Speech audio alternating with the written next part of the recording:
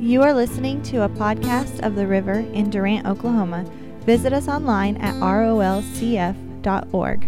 Today's episode features Dr. John Holler from Christ for the Nations Institute in Dallas, Texas. I want to talk to you about faith today. That's all I ever talk about, really. But I read the Bible, and it just seems to be everywhere. You know, I looked up my favorite subject one time. My favorite subject was love, years and years ago. 220 times the subject of love is in the New Covenant, in the New Testament. The subject of faith is in there nearly 500 times. God talks about faith more than twice the amount of time He talks about love in the New Testament. I thought, well, maybe I ought to do what the Bible does, emphasize what the Bible emphasizes. And I got on a kick of telling everybody they need to repent. Repentance, repentance, repentance. It was my big subject for a while. And I did the same thing. I looked at it. It's only in the New Testament 60 times. Faith is in there nearly 10 times as many times as repentance is. Well, maybe I ought to talk a little bit more about faith. And I looked up every subject I could find. And faith just beat them all. I mean, even love, it was more than twice. I mean, the subject of faith is everywhere in the New Covenant. I said, you know, I don't think I'm that heavy-handed with it. I'm not as heavy-handed as the Bible is. I need to emphasize what the Bible emphasizes. So that's little by little, the Lord just kind of pulled me that direction. The more I kept studying the book, I went to other books and they weren't the same. You know what I'm talking about? I read the book that Brother Smelfungus wrote. Y'all know Brother Smelfungus? He's that guy's got all those letters after his name. Y'all know him. He's every theologian in the world thinks he knows something. I read all their books, and for 2 weeks I'd believe what he said, and then I'd read the Bible again and find out, well, he was messed up. You know, so I just quit reading all that junk. I mean, they made me read it. You know, you don't get a doctorate without reading books. And I had to read all kinds of things that mostly I've spent the last 8 or 10 years trying to forget most of it, because I want to know what the Word of God actually says. And anybody in the house with me? And I'm not putting down an education. You need an education. If you can get education, get all you can get. But make sure that your education is not lacking in the Word of God. I'm always shocked when I come across the game show Jeopardy. At least I haven't seen it in many, many years because it comes on when I'm working.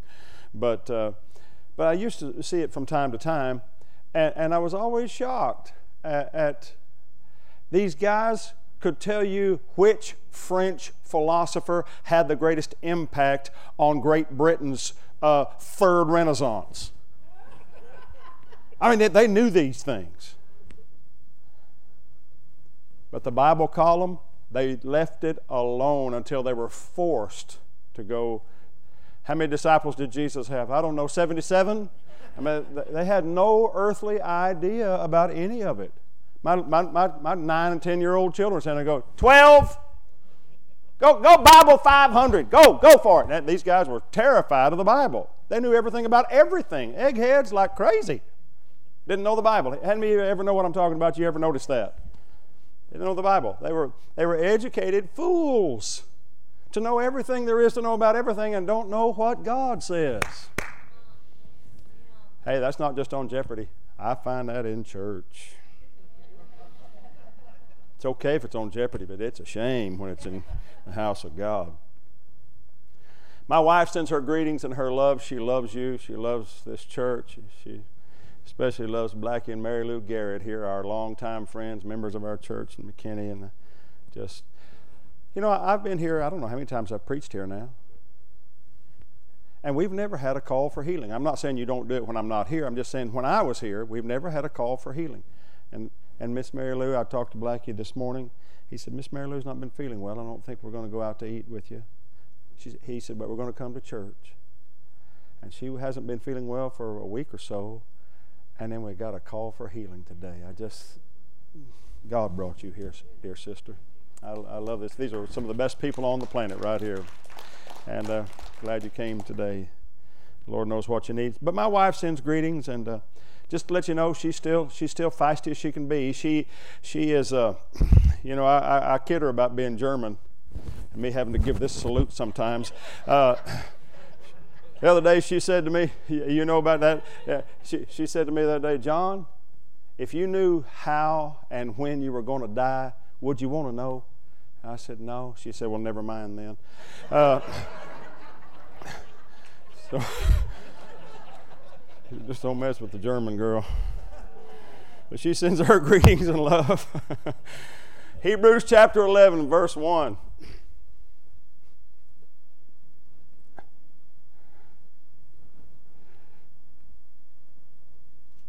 Hebrews chapter 11, verse 1 says, now faith is the substance. Did you know faith is a substance? Now this chair right here is substantial. That is, it has substance to it. Everything we see, the earth is a substance. All the substances we have and that we know, I mean, your body is a substance. It is substantial. We have another term for it, tangible, tactile. You can touch it. You can experience it in a physical and natural way. It is a substance. The Bible says faith is the substance of things you're hoping for. Now let's get this straight. Hope is always ahead of you somewhere. Any Dallas Cowboy fans in here? Let me see the Dallas Cowboy fans. I'm going to put you on my prayer list. I love them. I love them, man. I love them. I can't even say Washington Redskins without spitting. I can't say it without spitting. I just can't do it. I'm a Cowboy fan to the core. I love the Dallas Cowboys. I always have. I always will. If I moved to Washington, I would still root for the Cowboys. That's just me. But I don't hope they win the Super Bowl last year. Do you hope they win last year? That's silly, isn't it? You can't hope for what's behind you. Too late. Hope doesn't work in the reverse. Hope works out there in front of you. Faith, then, is the substance of things you're hoping for. So they work together. Hope's a beautiful thing. It's a wonderful thing. Get your hopes up. Amen. But I'm going to talk to you today about how to activate it and get it out of that invisible future realm of hope into the substance of things hoped for. What faith is. First of all, faith is the substance of your future. Faith is the substance of your future. And everyone in this room has a future. You have a future, and God has a future planned for you. He said, I know the things I have planned for you, Jeremiah 29:11. I know the thoughts I have for you, the plans I have for your future, thoughts of good and not evil. See, God's thinking good things about you. He's not waiting on you. As I was raised in a Pentecostal church over here in Love County, and I got the idea somehow, and I'm not saying my preacher did this, but I just got the idea somehow. It's probably my mama. Got the idea somehow that God was just waiting for me to mess up. Anybody here know what I'm talking about? I mean, your mama, she'll use that 10 Commandments on you like a hammer. Whack! Thou shalt not. Whack! You know, just to try to keep you in line. And I was so rebellious I needed it, you know.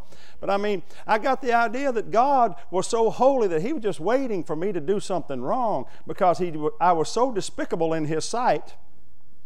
That's just how I felt. I was just so despicable in His sight that if, you know, you bet, man, you do that, I'm going to... He had this just ready to kill you attitude. Hand me that lightning bolt. 2! It's John Holler. I need 2 of them. Again. You know what I'm talking about. We're just layered with this guilt, with this condemnation, with this unholy irreverence for ourselves. Because the preacher wanted us to know how holy God was. What we really missed out on oftentimes was how humble He became. That He humbled Himself. We always known He was holy, too holy for us to know.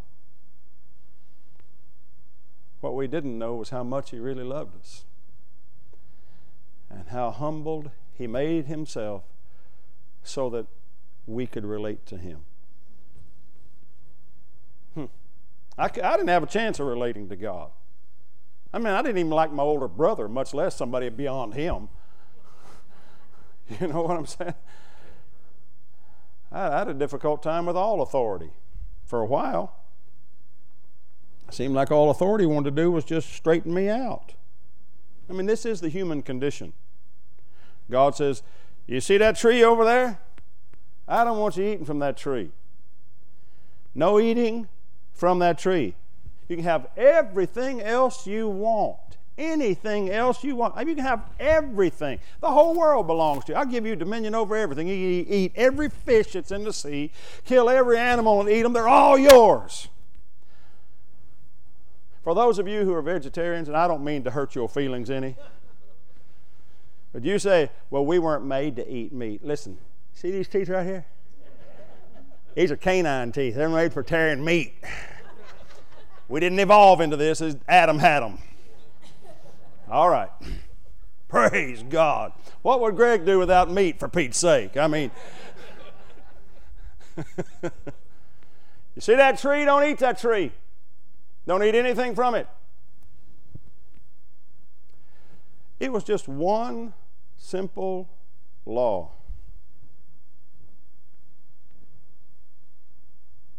Adam caught Eve looking at it one day, so he elaborated. Now, this isn't in the Bible, but somehow she elaborated on that law when she said it back to the devil, to the serpent.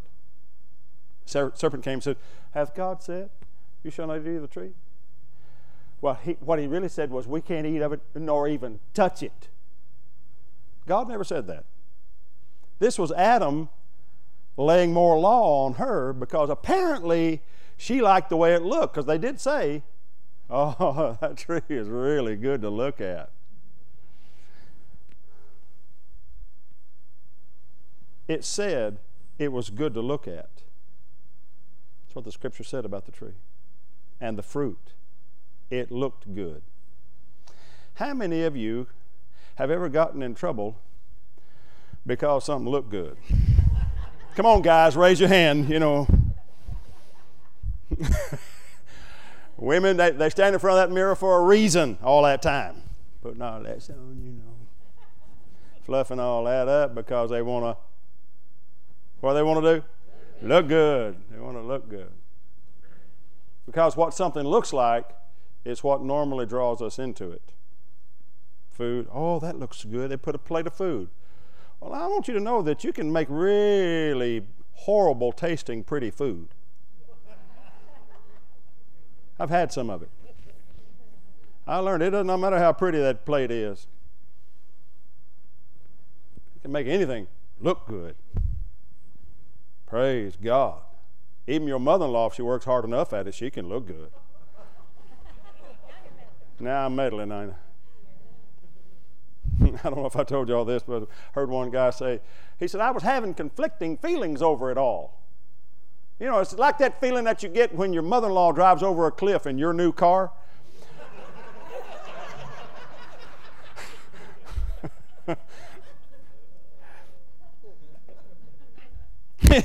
anything can look good. That tree looked good to them, and that look was what got them. We're going to talk about that in just a few minutes.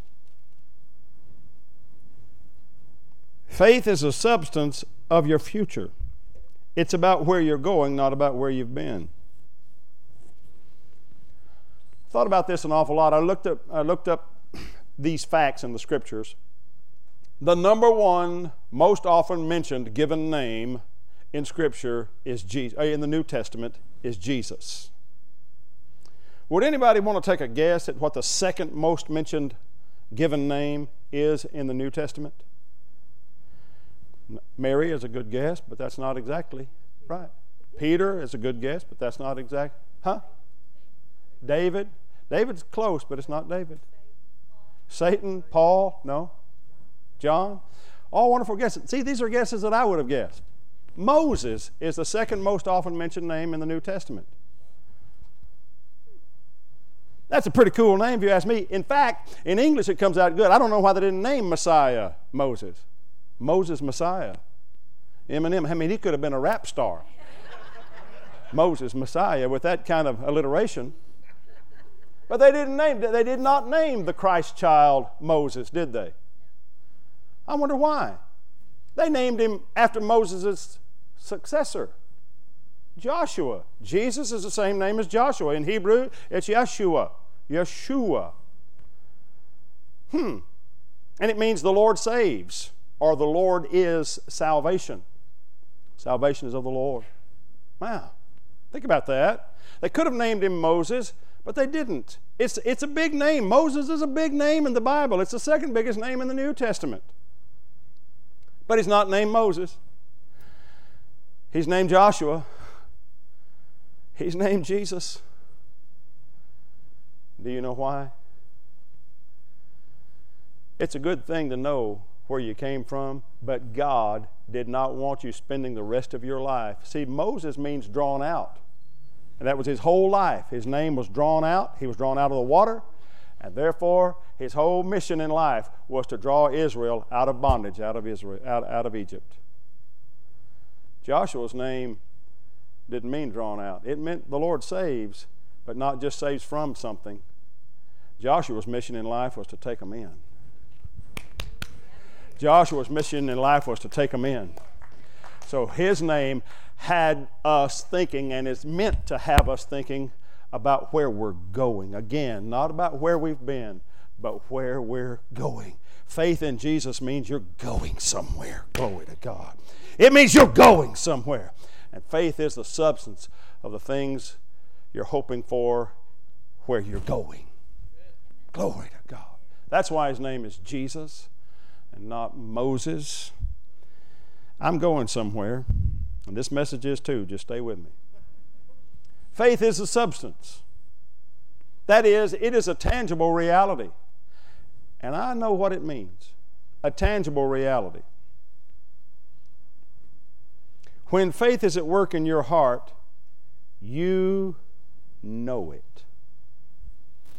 Hope out there kind of makes you flutter. I'm just trying to appeal to your inner man just for a moment. When you're hoping for something, are you sure of it? No. Oh, hope. Hope is a good thing, but it's still, there's this flutter room inside. But when you have faith in God, you know it. Faith is a full assurance.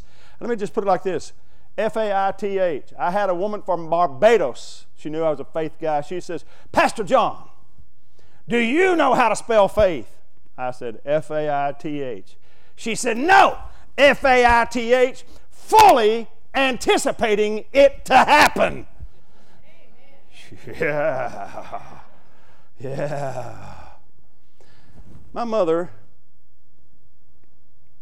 and my wife were in a car, and old Highway 77 goes right up through my little hometown over there in Love County. It kind of meanders up through there toward Ardmore. Y'all ever hear of Ardmore? Yeah. It's where all of my kids were born, Carter County. They were headed up old Highway 77, not taking the freeway, the interstate. My wife was going in, and we weren't living for the Lord at the time. She was expecting our first child, and we were still doing the rock and roll thing and running from God. And my mom was driving the car, and she used to spook my wife so badly because God talked to her, and she'd just talk about it. The Lord just spoke to me and would go, ooh, that gives me the creeps. She was raised in a church where they didn't allow anything, even music. And I'm not going to tell you what church it was, but they had no music. I mean, hope y'all don't figure that out. But anyway, she wasn't used to people saying God spoke to me, you know. My mom was very prophetic, and yeah. You should have known me as a kid and been praying for me. You can't get away with nothing when you got a prophetic mother. I'm telling you. John, what are you doing? Nothing, Mama, really. I was always doing something. We were driving along there. She was driving along there with my wife. And the Spirit of the Lord gave my mom an open vision. While she's driving the car, she just had that vision. She saw a horse jump out of the back of a pickup. Not a trailer, a pickup with had big sideboards on it. Horse just jumped out right in front of them. There was no pickup. No pickup truck, no horse, no sideboards, no nothing. They're driving along there. And my mother said, I have to slow down, Ann. She said, why? I got a doctor's appointment. She said, I know, but I have to slow down.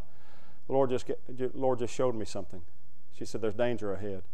She said, I saw some, I don't want to scare you. I'm just telling you, I got to slow down. Well, that scared her, you know. Well, what is it? She said, well, it's got to do with a horse. Just be praying. And Ann's going, she didn't know how to pray, you know, really. She was, okay, our Father which art in heaven, hallowed be thy name, thy kingdom come. Mama was driving along there speaking in tongues, you know. She was driving real slow. Drive about 2 miles. Little town over there called Greenville, where there's a little school, and just got around the curves and headed on the straightway up toward Overbrook, big city.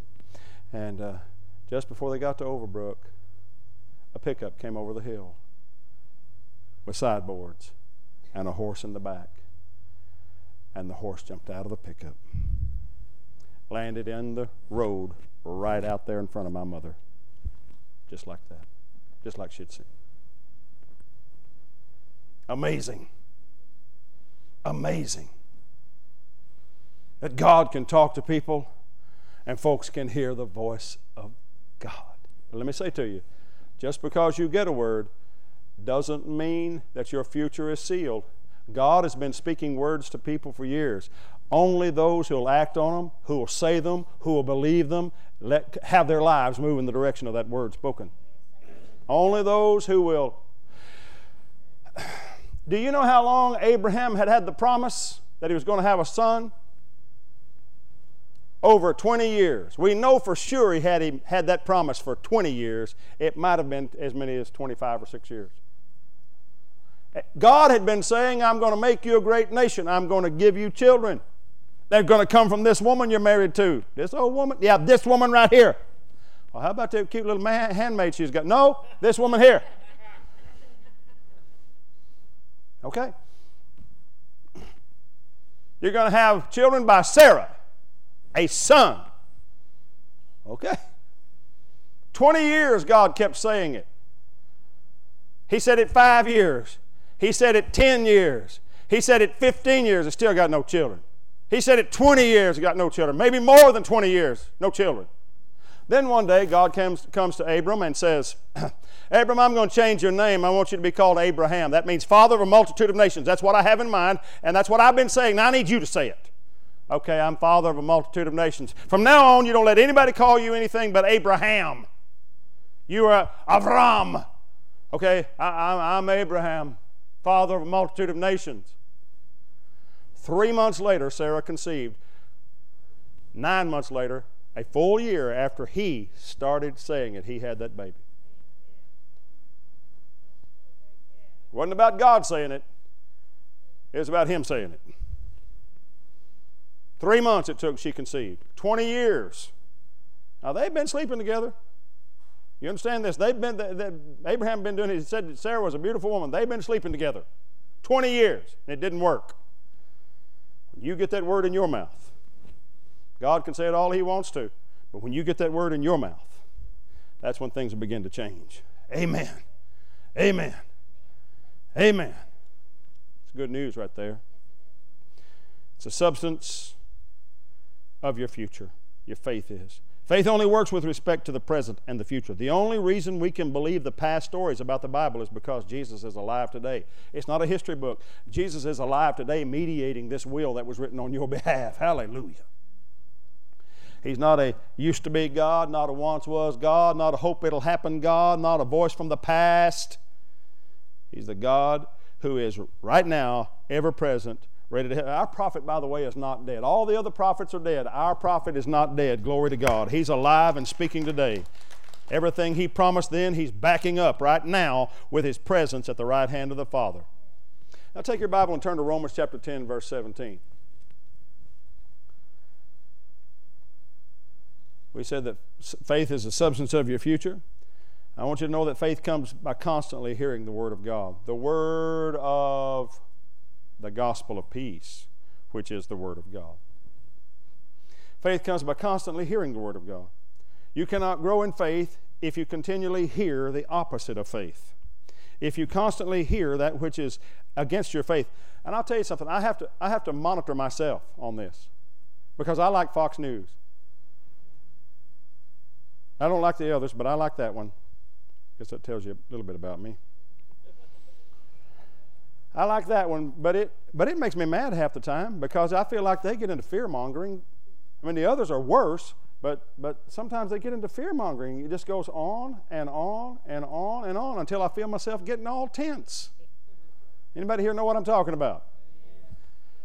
It just gets to warring against your faith and making you think that Washington and the politics of the world is what's in control. I have news for you, and I have news for Fox News and every other news outlet.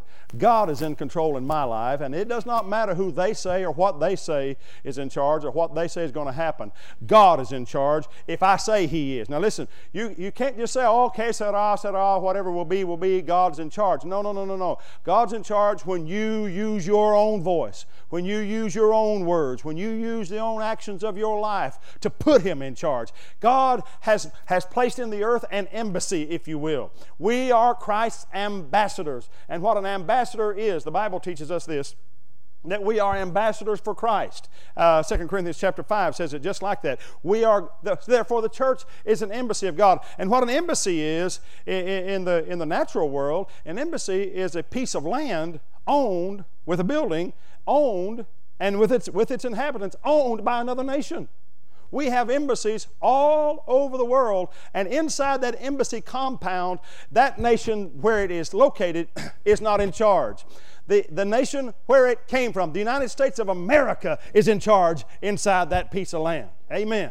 And that ambassador, the dictionary defines him like this: as the highest ranking official sent from one nation or government to represent it in another. The highest ranking official sent from one nation or government to represent it in another. If you are an ambassador of Christ, what that means is you are God's highest ranking official. Hallelujah. Sent from the nation and government of heaven to represent heaven here in this nation and government of earth. Glory be to God. There is no power, as far as God is concerned, with greater authority, greater understanding of His government and the way He works things, the way He does things, the way He operates. There is no one except His own embassy, the church of the living God. Come on, you ought to look at the person sitting next to you and say, you really somebody. Amen. Amen. But you can't grow in faith unless you're hearing faith. I remember when Ann and I first came into the things of God, they told us, oh, I feel sorry for your kids. I actually had a barber tell me that. Took my two little boys, Eric and Brandon, took them into the barber shop. And that old barber, his name was Bert, in Gainesville, Texas. And Bert was cutting our hair. He's passed away now, so that's why I used his name.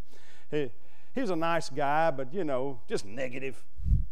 And he was cutting their hair. He said, so what are you doing, Mr. Holler? I said, well, I'm working on the railroad, but I'm going into the ministry. He said, oh, no. I said, no, it's a good thing, Bert. He said, well, I ain't against you going into the ministry, and I ain't against God or the church or none of that, like some people are. He said, I'm okay with that. I was raised in church. He said, but I just feel sorry for your little old kids. I said, what for? He said, don't you know the reputation of preachers' kids? They're all stinkers. Preachers' kids are just bad to the bone. I said, no, well, I never believed that they were bad to the bone until I met this girl right here. But until then, no. Preachers' kids have a bad rap, I think, get a bad reputation. Ann and I just said, we're not going to have that. And I told him that. I said, none of my kids won't be that way. He said, well, that's what they all say. I said, my kids will not be that way. And we just made up our minds that we weren't going to raise typical PKs. We're going to raise PKs, all right, but they're going to be promise keepers, praise God. Amen. And to this day, all of my children are in full-time ministry. All of them, so 2 of them are senior pastors, the others on staff. Amen. You can raise godly children. Amen. What preachers tend to do, what ruins kids oftentimes in a preacher's home is a preacher, he tends to take their side because people hold high standards for the kids, higher standards. They expect more out of the preacher's kid than they do others. And so the preacher sort of defends his kids and winds up spoiling them stinking rotten. My kids would come home, Dad, they expect more of us. I said, so do I. Do you want a beating over it or not? Oh, no, everything's fine. Heck yeah. I said, the reason they expect more of you is because God put you in this family and God knew you were better than everybody else. I mean, that's the way I talk to my kids. Apparently you got what other kids don't have. You got the ability to be bigger. You got the ability to be stronger. You got the ability to live right. That's why God put you in this family. I never gave them slack at all over that. Made them rise up to the challenge. See, if you defend your kids when they don't need defending, you mess them up real bad. If every time the teacher hauls them out, you run up there to the school and haul the teacher out, you're setting your kids up for failure. Is what you're doing. You're setting your kids up for back-talking their boss because they don't know how to take orders. They back-talk that boss, they're going to back-talk the next one and the next one and the next one. Pretty soon, nobody will hire them. I'm preaching really good right here. It got awful quiet. I don't know why it got so quiet in Oklahoma. Right here in the Bible Belt, it got quiet talking about raising kids right. Praise God. Well, I have people challenge me sometimes, say, oh, but that won't, yeah, that'll work. You have no idea how strong-willed my kids were. That Eric Holler, the pastor, well, I hate to say this about him, but man, when he was 5 years old, he was like a devil. That kid was so strong-willed, I couldn't hardly keep him. I mean, it was all we could do just to stay sane. He was a rough kid. You know, he's a natural man.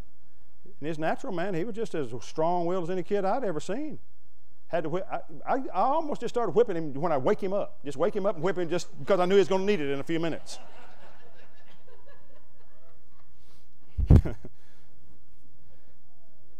They also told us, coffee is bad for. Oh, coffee is so bad for. When I read Prevention Magazine, I used to subscribe to Prevention Magazine. Everything's bad for you, And they said coffee is, bad for you, bad for you, bad for you. Well, now they're calling it a health drink.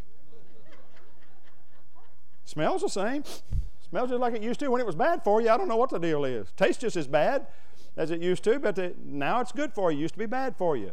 See, men are always trying to find the truth because they won't listen to the truth. We got saved, Ann and I, we started going, I'm giving you little pieces of our testimony. We got saved. We went to church 3 times a week at our church, but that wasn't enough because we were voracious for the Word, because we knew, somebody had told us, you got to get the Word in you if you're going to have faith working in you. So we went Sunday morning, Sunday night at our church. We found another little Pentecostal church across the river over in Gainesville, and we went over there. They had Tuesday night services. So we went to church over there on Tuesday night. Drag our little family in there, and sit down and listen to that little Pentecostal wild man just go nuts, We thought we were Pentecostal. This guy was the real deal. And I mean, he just, the whole time. Played his guitar. We were real loud and sang, we just loved him. And he preached on Tuesday nights. And then we'd go back to our church on Wednesday nights, and we'd go back over there because he had a Friday night service. He did Sunday morning, Sunday night, Tuesday night, and Friday night. So we did Sunday morning, Sunday night in Oklahoma, Tuesday night in Texas, Wednesday night in Oklahoma, Friday night in Texas, and back Sunday morning. We went 5 times a week for several years. Hardly ever missed a service, but it did something for us. It changed us. It did something for us. It got to where it made me so that I couldn't hardly open my mouth without quoting a scripture. I just quote the Bible all the time. I still do. I talk about Jesus all the time. It's all I care to talk about. I didn't have to ask any of my low-life friends to leave. I didn't have to run one of them off. All I did was, yeah, come on in this house, man. Do I have something to tell you? You ain't going to believe what happened to Holler. Yeah, they just quit coming.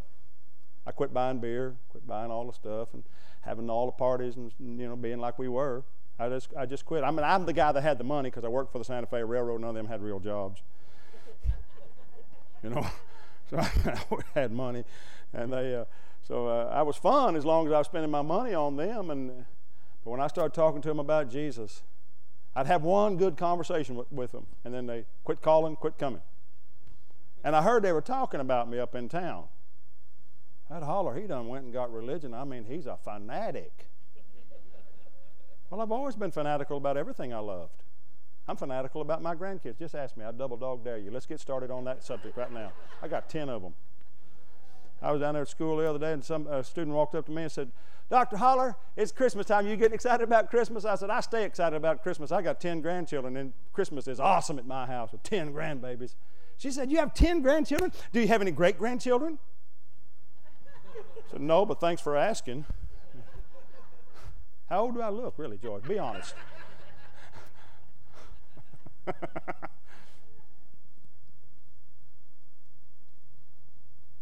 Jesus came into our lives, it changed everything. He just changed everything. We couldn't get over him. Still not over him. I've met a lot of great people in my life. Met a lot of influential people, wealthy people. I have close friends that are extremely wealthy and influential. I was on a first-name basis with a woman who was on a first-name basis with the most powerful man in the world. Miss Frida Lindsay was on a first-name basis with George Bush. She was invited to everything he ever was inaugurated into, his gubernatorial inaugurations, his presidential, and she went. And she would talk to him about Israel. Anytime somebody at the table, she was at some kind of big meeting one time they had, and some lunatic was putting down Israel, you know, and George was being really kind and looking and nodding, and she went, and he looked over at her and she went, you just smile. You can see Mrs. Lindsay doing that. I mean, she was just quite. I've been privy and close to many influential people in my life, but none of them have ever impacted me that I couldn't get over it. When Jesus came into my life, I was just unable to recover. He will change things for you that nobody else can change. He'll change things for you that you can't change, because he carries with him miracle power. When he comes in, things just change for the better. Amen. Can I have a good amen in this house of faith today? Take your Bible quickly, and I'm going to wrap up here in just a few moments. How to activate your faith. Let's talk about that. 2 Corinthians chapter 4. 2 Corinthians chapter 4 and verse 13. I love this passage of Scripture. How to activate your faith. 2 Corinthians 4:13 says, we having the same spirit of faith, according as it is written, I believed and therefore have I spoken. We also believe and therefore speak. We already talked about this just a little bit. I believed, therefore have I spoken. We also believe and therefore speak. Faith comes by hearing and hearing by the Word of God, but you don't really activate your faith until you say it. Tell you how powerful your confession is, and that's what I want to say to you. Faith is activated by your confession. We tend to use the terms doubt and unbelief as synonyms, but they are not synonymous. They're related, but they're not the same thing. Doubt and unbelief are different in this respect. How many of you in the room have ever had a doubt? Let me see here. Come on. And the rest of you are lying. Everybody has doubts. Everyone has doubts. You've doubted this or you've doubted that. We've all doubted, because doubt is carried in the voices of the demonic realm. Now don't get terrified. Yeah, demons came to church today. They always do. They kind of float around. There's far more demons at church than there are at the cemetery. Because they need warm bodies to help them. They don't hang out at cemeteries. I don't care how many horror movies there are. Demons are not hanging out at cemeteries. In fact, that's why that demonized guy, that's why he ran to the cemetery. He was looking for clear air. He had 1,000 demons in him, and he was just trying to get, he still had charge of his feet. He could go where he wanted to, and the proof of that is when Jesus got off the boat and landed on the shore of Gennesaret, well, this demonized guy, he starts running toward him. And the demons in him are going, ah! They're terrified, ah! But this guy found even clearer air than the cemetery when he saw Jesus. There were no demons around him except the ones he was carrying toward him. Demonized people, no matter how badly they're demonized, they still have control of their feet. They still have some control about where they're going to be. He ran to Jesus with the demons screaming in terror of him. No hiding from Jesus. They knew he knew. They knew that he knew. And they just begged for mercy. Have you come to torment us before our time?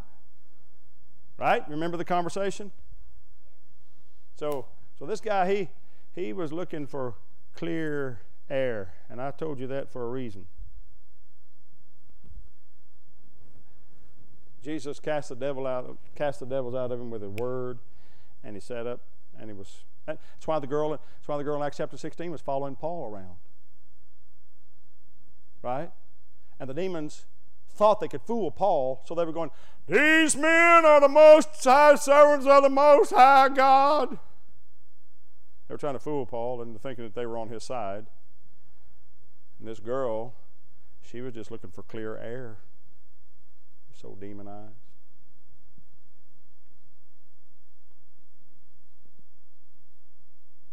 You activate your faith by what you say. If you keep saying, "I always get a cold this time of year. I always catch the flu," you know there's about 110% chance you're going to get it this year too. You talk yourself right into it. The reason I talk to you about demons getting cast out is because even demonized people have some control over their life.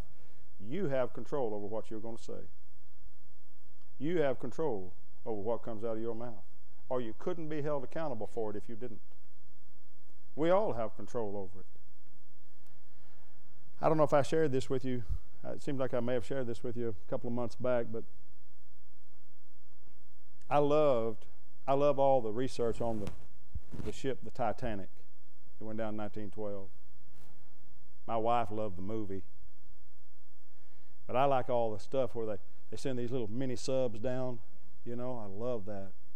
Looking around. They treat it like a gravesite. They really won't hardly take anything away from it because it's considered sacred, and so they pretty much leave it alone, but they go down and look at it. It's really a cool thing. I've done a lot of study on it, personal study on it through internet searches and what have you, and found that there are 2 or 3 theories all that make sense. One is this: the steel makers say that the formula for making the steel was changed, but it still wasn't their fault. The formula for making the steel made it a bit more brittle, which allowed it to split as it was going alongside that iceberg. It sort of just opened it up like a can opener, which opened up all of those airtight compartments, and it had many of them. That's why they thought it was unsinkable, because surely normally you just get one hole in the side of a ship, and only 1 or 2 of the compartments would have been compromised, and it would have sailed on. That's normally what happened if it was a puncture. But this, because it hit it at an angle, at a blow, it was just like a can opener. It just opened it up all the way down the side. Well, the steel manufacturer said that's the fault of the rivets. The rivets were too brittle, or not brittle, too soft. And when that tear started, well, the rivets would just break in two. It would just tear them apart. They blamed the rivet people. Well, the rivet guys said, no, it's the steel. The steel they changed the formula of the steel, didn't tell us about it. We didn't change the formula of the rivets, and therefore the steel was too brittle, and it caused the rivets to break. The rivets were fine. So they blamed them, and they blamed them. Others blamed the captain because he believed it was an unsinkable ship. Others blamed the ship Carpathia, I think it was, that didn't come to their aid. They thought, no, that's the Titanic. They're just testing the signal thing. There are a lot of theories about it, but I know why the thing sunk. I figured it out. Y'all don't seem all that excited. Maybe I'll just tell you another day. I figured it out why the Titanic sunk. Anybody want to hear it? It's what they named it. That was the problem. I looked that up too, who the Titans were. The dictionary says, hang on to this, the dictionary says, in Greek mythology, a race of giants banished to the underworld.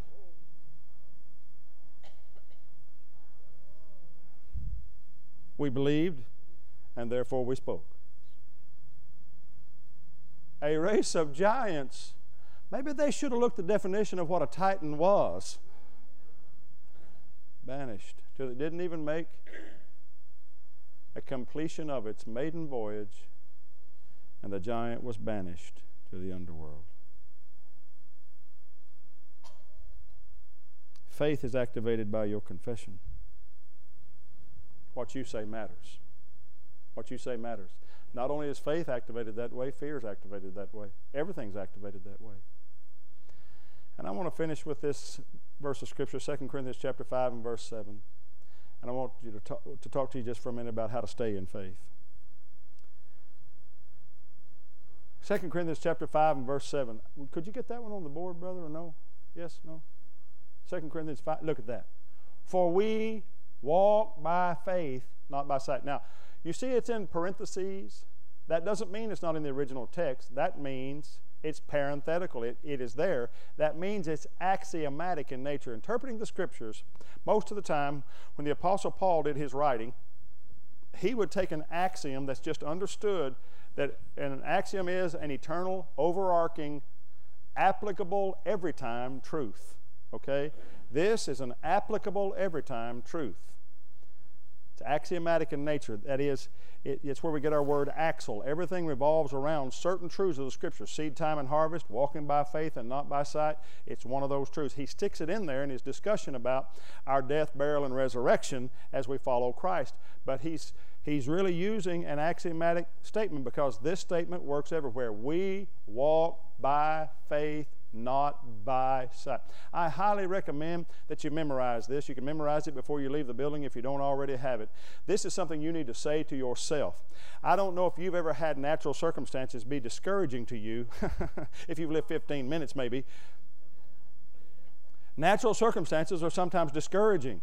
This is something we have to tell ourselves on a regular basis. I walk by faith and not by what I see. I live by faith and not by what I see. I'm not going to let the doctor give me my future. I'm not going to let the banker tell me my future. I'm not going to let my employer tell me my future. I'm not going to let my employees tell me my future. I walk by faith, and I'm not going to let my mother-in-law tell me my future. I walk by faith and not by sight. I'm not going to let my kids dictate my future. I walk by faith and not by what I see. I'm not going to let the weather tell me my future on Sunday morning when I really want to put on another blanket. I had to make up my mind I was coming to church today. 35 years ago, I made up my mind I was coming to church today. If you wait till Saturday night, you're going to choose not to go more often than you do. I made up my mind 35 years ago. Make up your mind and just stay in church. The opposite of faith, however, is not fear. I found this out. The opposite of faith is not fear. We've always said the opposite of faith is fear. No, not really. We say, well, the opposite of faith is unbelief. Here's the difference between doubt and unbelief. Everybody has doubts? The difference between doubt and unbelief,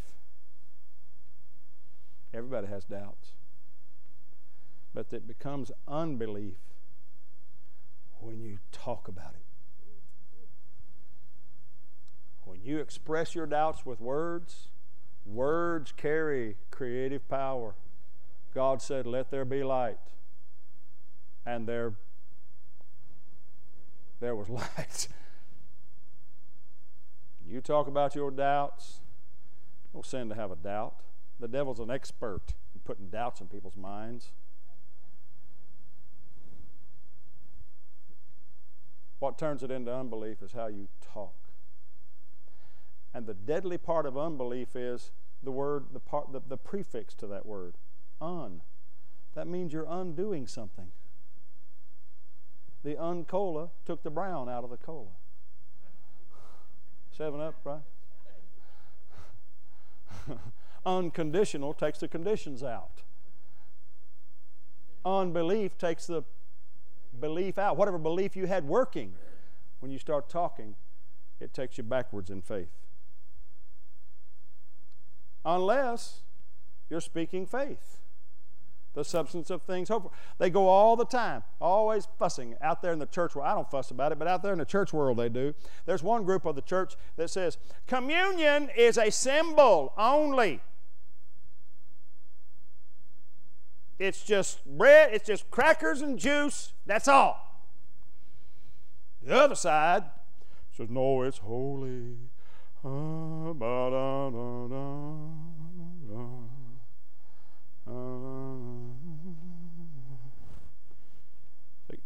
you know what I'm talking about, what I'm doing here? And they pray over it. They got the cup, and it's all so holy. You got to be real careful, not to get one crumb on the floor, because you just drop Jesus' body on the floor. They call it transubstantiation. It's the doctrine of transubstantiation. They believe that actually the cracker actually turns in, or the wafer actually turns into the body, the real physical body of Jesus. They believe that wine actually turns into the actual blood of Jesus in you. And there's this big fuss between the two church worlds about which one it is. They don't agree with them, and they don't agree with them. And they say that they're wrong, and they say they're wrong. And I say they're both right. They're both wrong.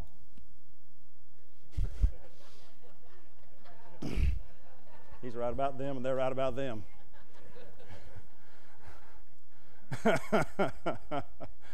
Praise God. You folks are sharp up here in Oklahoma. I have to explain it to the Texans.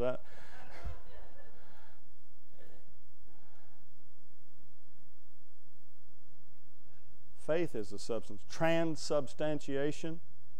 You hear it? They're saying it turns into the substance. I don't need that. It is far more than a symbol. I don't need symbols. I need my faith at work when I receive communion.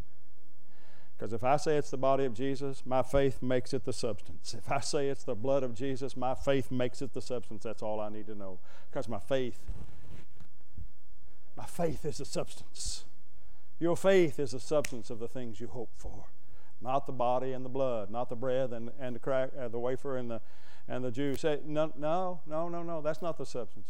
Your faith is the substance. It is what you say it is. Your words have this creative force. I don't want to go there except just to tell you the story. We won't turn there at all. But in Numbers chapter 13, God tells Moses, send 12 men up to spy out the land. They're coming up out of Egypt. He said, you send them up. From that point, Israel is north of them. He says, send them up into the land to spy out the land. All right? Are you with me? Send 12, one from every tribe, heads of the tribes. These are the best they have. Send them up there. And he did. They stayed 40 days spying out the land. Now get this. They come back, and 10 of them come back with what the Bible called an evil report. 2 of them came back with a good report. 10 of them came back with an evil report. That is, they said the wrong thing. 2 of them came back with a good report. That is, they said the right thing. 10 of them came back with the wrong thing said. 2 of them came back saying the right thing. Now let's not forget, they had all seen the same thing.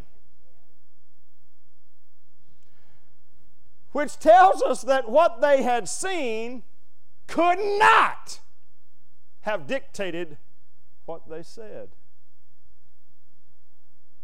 What they said was not based on what they'd seen at all. What they said was based on what they believed about what they had seen. 10 of them didn't know that we walk by faith. And you see, the reason I say fear is not the opposite of faith and unbelief is not the opposite of faith, because the Bible says really the opposite of faith is sight. The opposite of faith is sight, because in sight's where fear gets in. Sight is where unbelief gets in. You start looking at your circumstances. How many of you have had some challenging circumstances that it took God to work it out for you? Let me see your hand. See, I may not be the right preacher, but this is sure doggone the right message. This is the right message. By the way, if you're visiting here today, please do not judge this church on the basis of what you're hearing. They have a great pastor. They've got a really good preacher. Please come back and hear him sometime. Amen. The opposite of faith is not fear. The opposite of faith is not doubt. The opposite of faith is sight. You got to get like the little boy that went to school that day. He's sitting in class. The teacher said, "Little boy, what is your name?" He said, "My name's Superman." She said, "No, that's really cute and all, son, but I need to know who you are." "Ma'am, I'm Superman." Hang on, students. Gets right down his face. She said, "Now, son, you're cute, and I like the joke, but you're going to tell me who you are, and you're going to tell me right now, or you're going to be in serious trouble." He said, "Okay, but you can't tell anybody. I'm Clark Kent." I mean, Faith says you're convinced, praise God. Amen. You got to be convinced. Even if you're in the minority. 2 out of 12. These were the best Israel had. Only 2 of them came back. God said to them, you're going to die in this wilderness. You're going to stay out here 40 years, a year for every day you're up there developing that evil report. And you're all going to die. How many of you know they all did die? All but 2. 2 of them didn't die. Was it because they were genetically superior to the others? Was it because they ate better food than the others? Was it because they could run to Greg's Pharmacy and get better medicines than the others? No. Why did they survive? One reason. They came back saying the right thing. Saying the right thing. Come on, tell somebody, you better clean that speech up. Got to clean that up. And I'm not talking about dirty talking. I'm just talking about saying things that are going to take you the wrong direction. Just because you've always caught the flu, stop talking like that. Just because I've never won anything. I hear people say that. Somebody win a drawing, say, look what I won at the drawing. I was at the REA meeting. We used to have these rural electric REA meetings. Y'all have those here? Over there in Love County, they had REA meetings, and they'd get a drawing, and people from my family would win every time. I don't know why. We just always won, toasters and things like that. That reminded me, somebody said, one of my students said, you'll like this, Israel. Students came up to me and said, Dr. Holler, Jesus said to the Apostle John, John, come forth and receive eternal life. He said, John came 5th and won a toaster.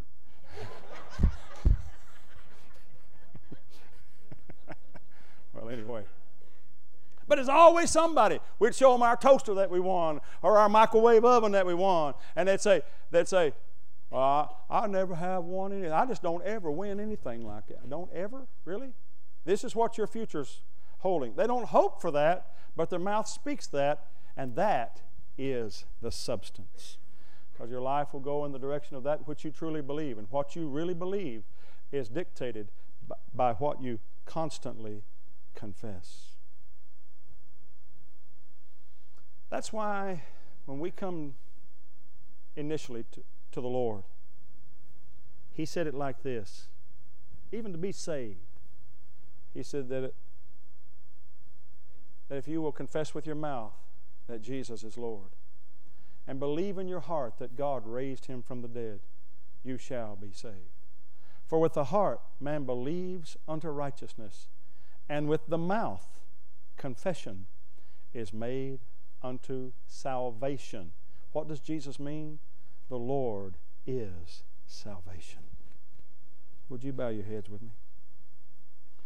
Father, I thank you for these gathered here, these disciples of Jesus, these who love the message of faith, these whose hearts reach out and take hold of it. I'm praying that these seeds will fall into good soil today, and that you'll help these lovers of God, help them to become greater disciples with their words, and to not only be a blessing to you and the kingdom, but that they will help pave a better road for their own futures, sow better seeds for the future of their own harvest. I'm asking now that you'll bless them with strength and deliverance in every area, that this word will make a difference in all aspects of their lives. And for those that are gathered here in the name of Jesus who have never received Christ, I pray that these words will fall into good soil as well to bring forth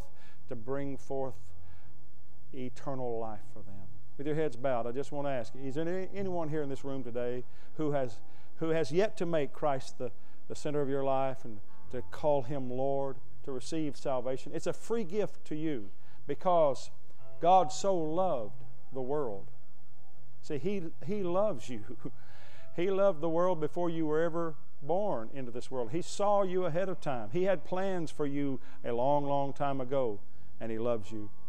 God doesn't just love you. He loves you enough that He wants you in His family. And friend, He'll take you just like you are. Stop letting the devil say, well, you can't live it. I'd be a Christian, but I can't live it. You stop that. Stop letting the devil say that to you. He'll take you just like you are. Jesus will take you just like you are. And He will clean you up. He will do the work in you. if you'll believe Him today, if you'll say, Jesus, come into my life. I believe in you. I confess that you are Lord, turning from my sin, turning from my past, and I'm turning to you, Lord, today.